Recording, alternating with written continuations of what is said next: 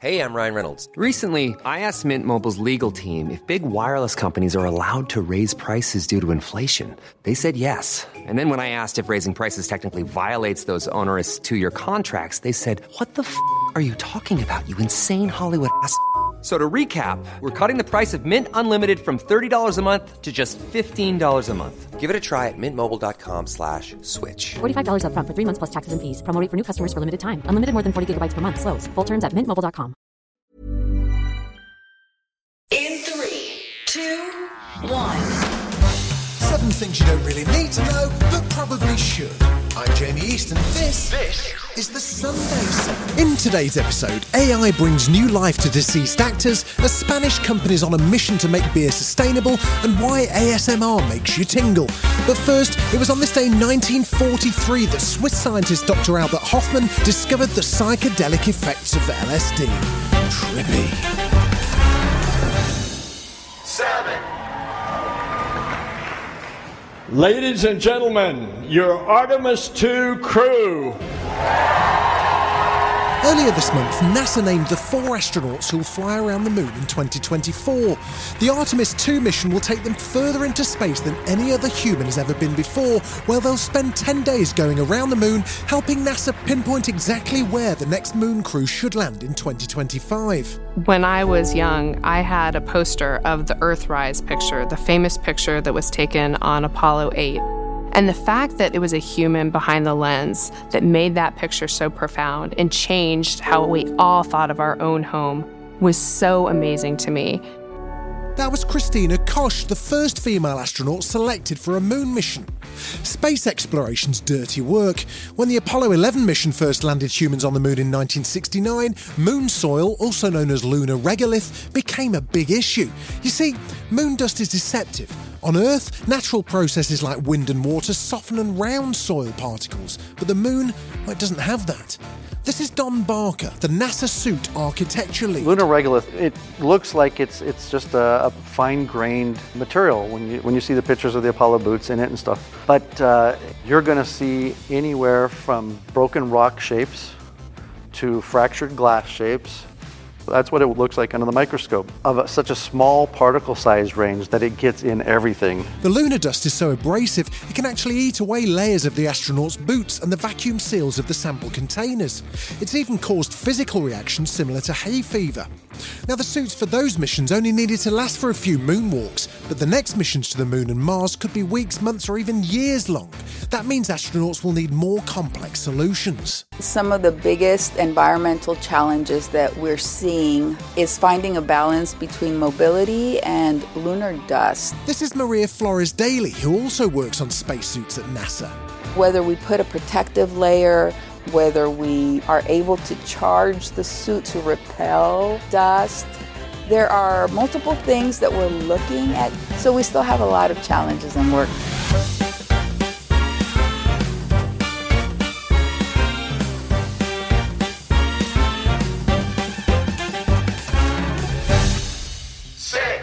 It seems AI is stealing jobs left, right and centre these days, and no industry's safe. Now, the next frontier for AI audiobook narration means celebrities can now offer their voice services from beyond the grave. Companies like DeepZen are taking real voices of actors and narrators and using AI to create new content with synthetic voices that sound just like the real thing. Among DeepZen's offerings is Gilmore Girls actor Edward Herrmann. With the permission of his family, Edward's lending his voice to a new audiobook even after his death 9 years ago. The technology uses previous recordings of a voice actor to guess how that person would speak. Here's Edward narrating a book by Thomas Jefferson. Disorder, which Jefferson hated, threatened harmony, which he loved. And here is Edward's synthetic voice. Disorder, which Jefferson hated, threatened harmony, which he loved. And with the help of DeepZen, this voice is coming from beyond. Talon Karmis is their CEO. What if we license his voice and bring his voice back to life and use it for different projects, starting with like audiobooks, dubbing, and kind of like bring his legacy back to life. It's an advancement that professional narrator Tanya Evie says is already having an impact. I think, honestly, it's a real threat. 5 years ago, it was a thing of the future. And then the future suddenly happened within like the last 6 months. And it's been really crazy. My work is down about 50%. And I've been in the business for 20 years. But with her experience, Tanya says the job that AI does just isn't quite the same. I've tried listening to AI. I am trying to be open to technology and like go with it. And what happens is for the first few minutes, it sounds right. And then you notice that your mind starts drifting. So whatever that magical quality of storytelling with a human telling a story to another human is lost with computers. But watch out, Tanya, the tech is improving quickly, and Deep Zen's CEO is optimistic about its impact. AI is going to play a key role, expanding the content, making it available to the masses if it is used in the right way. Still to come at the Sunday 7, why whales don't get cancer and hydroponic hops.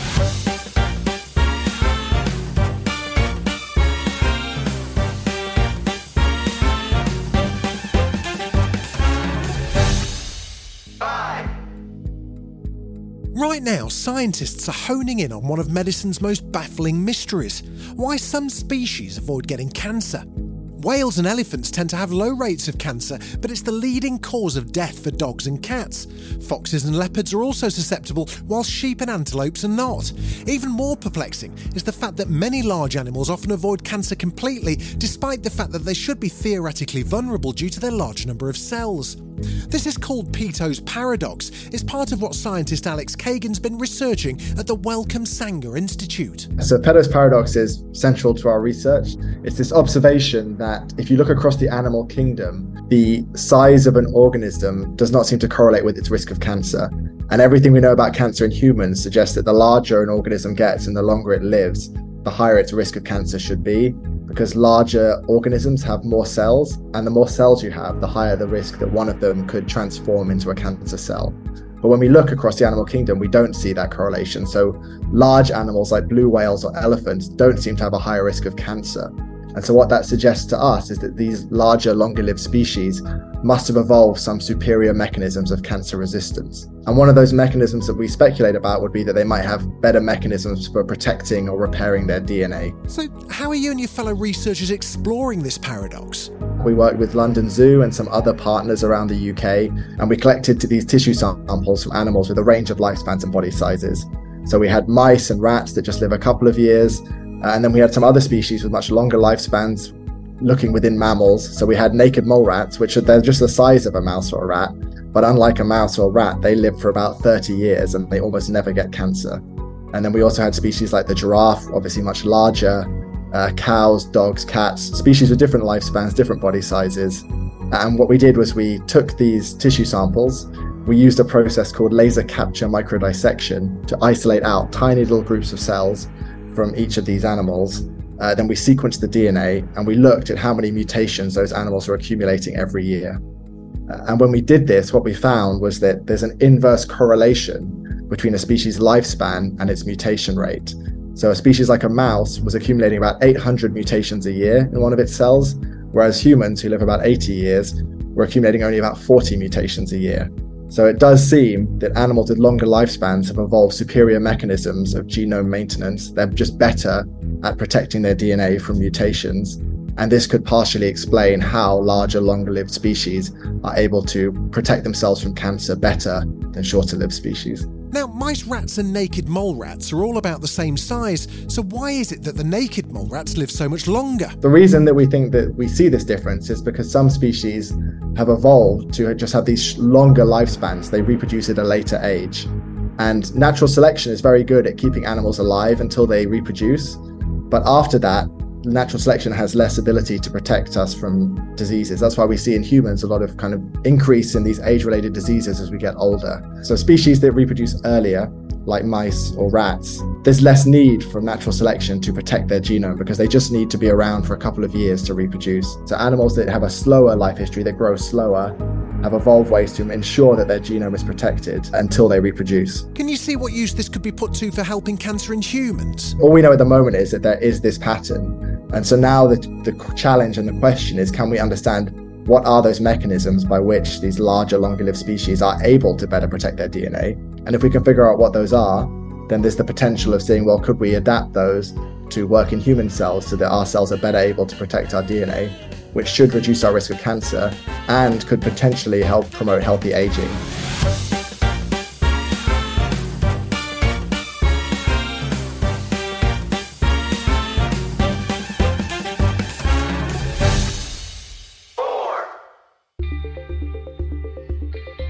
In warehouses outside of Madrid, hops grow under LED lights and close supervision.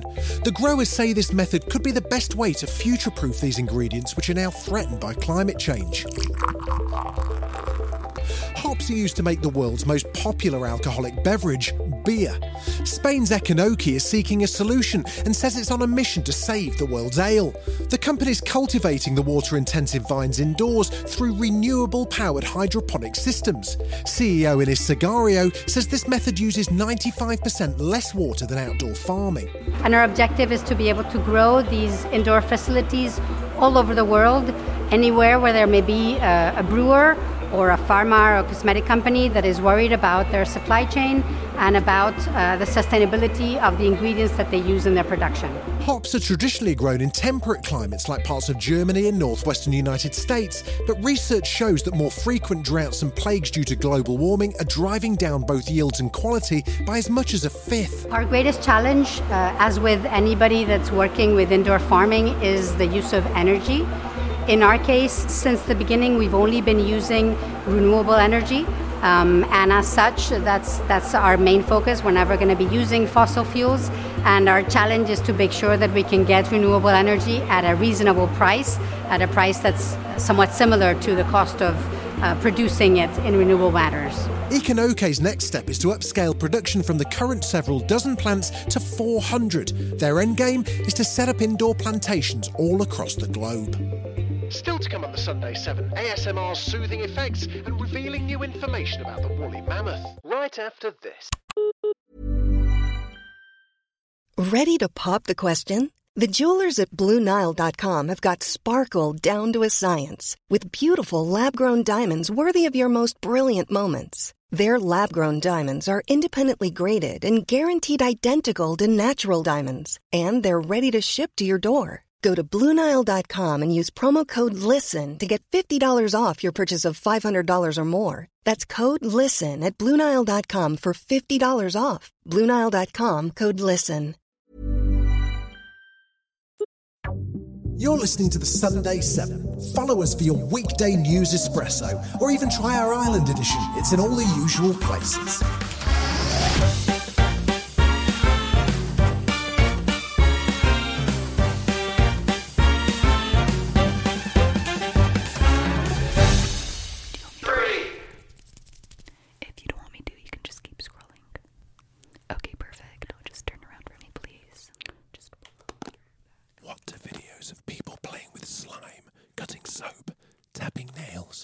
Whispering have in common. They can all induce a tingling sensation in the back of the head and down the spine. This is a phenomenon referred to as ASMR. Excuse me. Every day, millions of people watch these videos on Instagram, TikTok and YouTube in order to elicit this tingling response. But we still don't know much about why it happens. I'll talk normally now. Nick Davis wrote one of the first papers about ASMR, and in conversation with Wired, he explained what we do know about the phenomenon. According to Nick, ASMR is a mix of biological, psychological and cultural responses. There are definitely physiological responses in people's bodies when they view ASMR. So your heart rate will slow, your skin electrical responses change. So something is happening in your body, but that's presumably triggered by some kind of psychological state. So you associate eating noodles or watching people wrap presents with some kind of psychological state of comfort or calmness. And so those two things are related.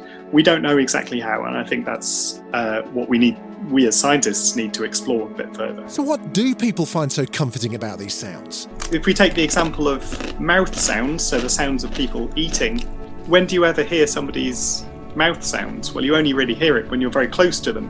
So if you imagine a young child being cradled by its mother who's eating maybe a piece of toast, that's the sort of time when that child would experience another person's mouth sounds.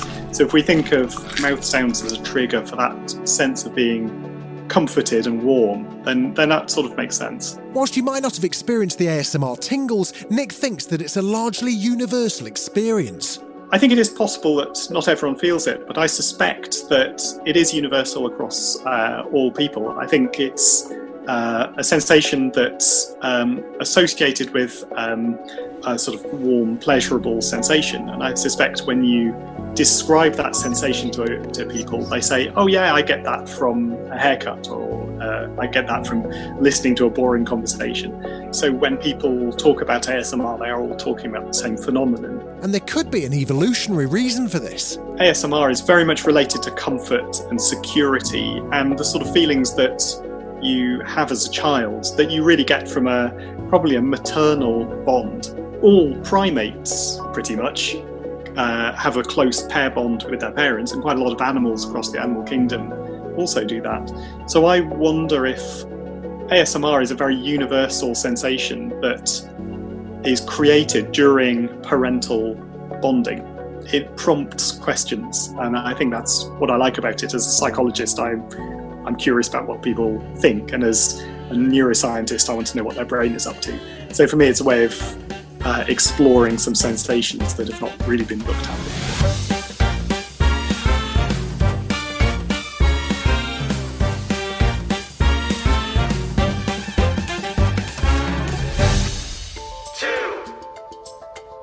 File this next one under things you didn't know you didn't really need to know.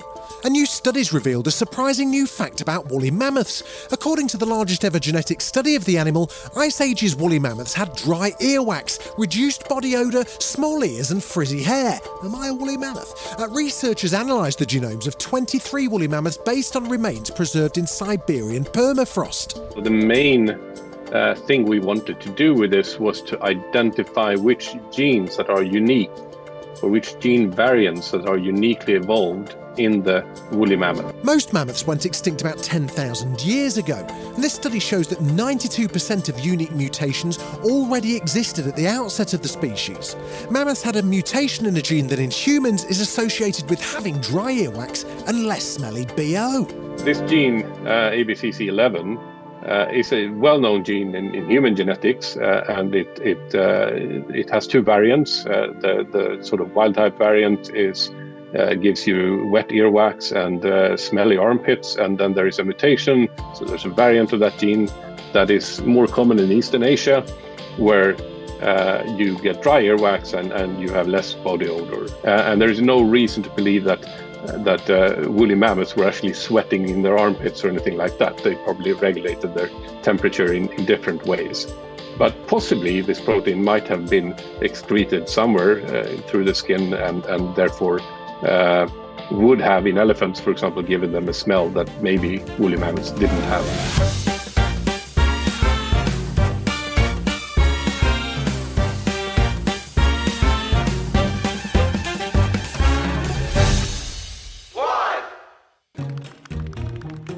To a much smaller animal now. The Big Apple's got an even bigger problem. In the city that gave us the pizza rat, there's always been an ongoing battle to get rid of rodents. And well, there's a new sheriff in town. And with your help, we'll send those rats packing. This week, New York appointed its first ever Rat Czar. Kathleen Karadi will be in charge of combating the city's growing rat population. Bloodthirsty is not a word you usually see in a job description, and it's certainly not a word I usually describe myself. But I have to say, the Rat Czar ad got my attention. Kathleen's a former teacher who oversaw rat mitigation efforts in the New York City public schools and has been fighting them relentlessly since she was a kid. I was 10 years old, getting signatures on petitions for anti-rat measures in my neighborhood. A 2014 study estimated there were a staggering 2 million rats in New York alone, one for every 4 residents. But that is all set to change. You'll be seeing a lot of me, and a lot less rats. This has been the Sunday 7. Wherever you're listening, do us a favour and hit the follow button. We'll be back tomorrow at 7 a.m. with the regular Smart 7. Have a great rest of your weekend. produced and published by Daft Doris.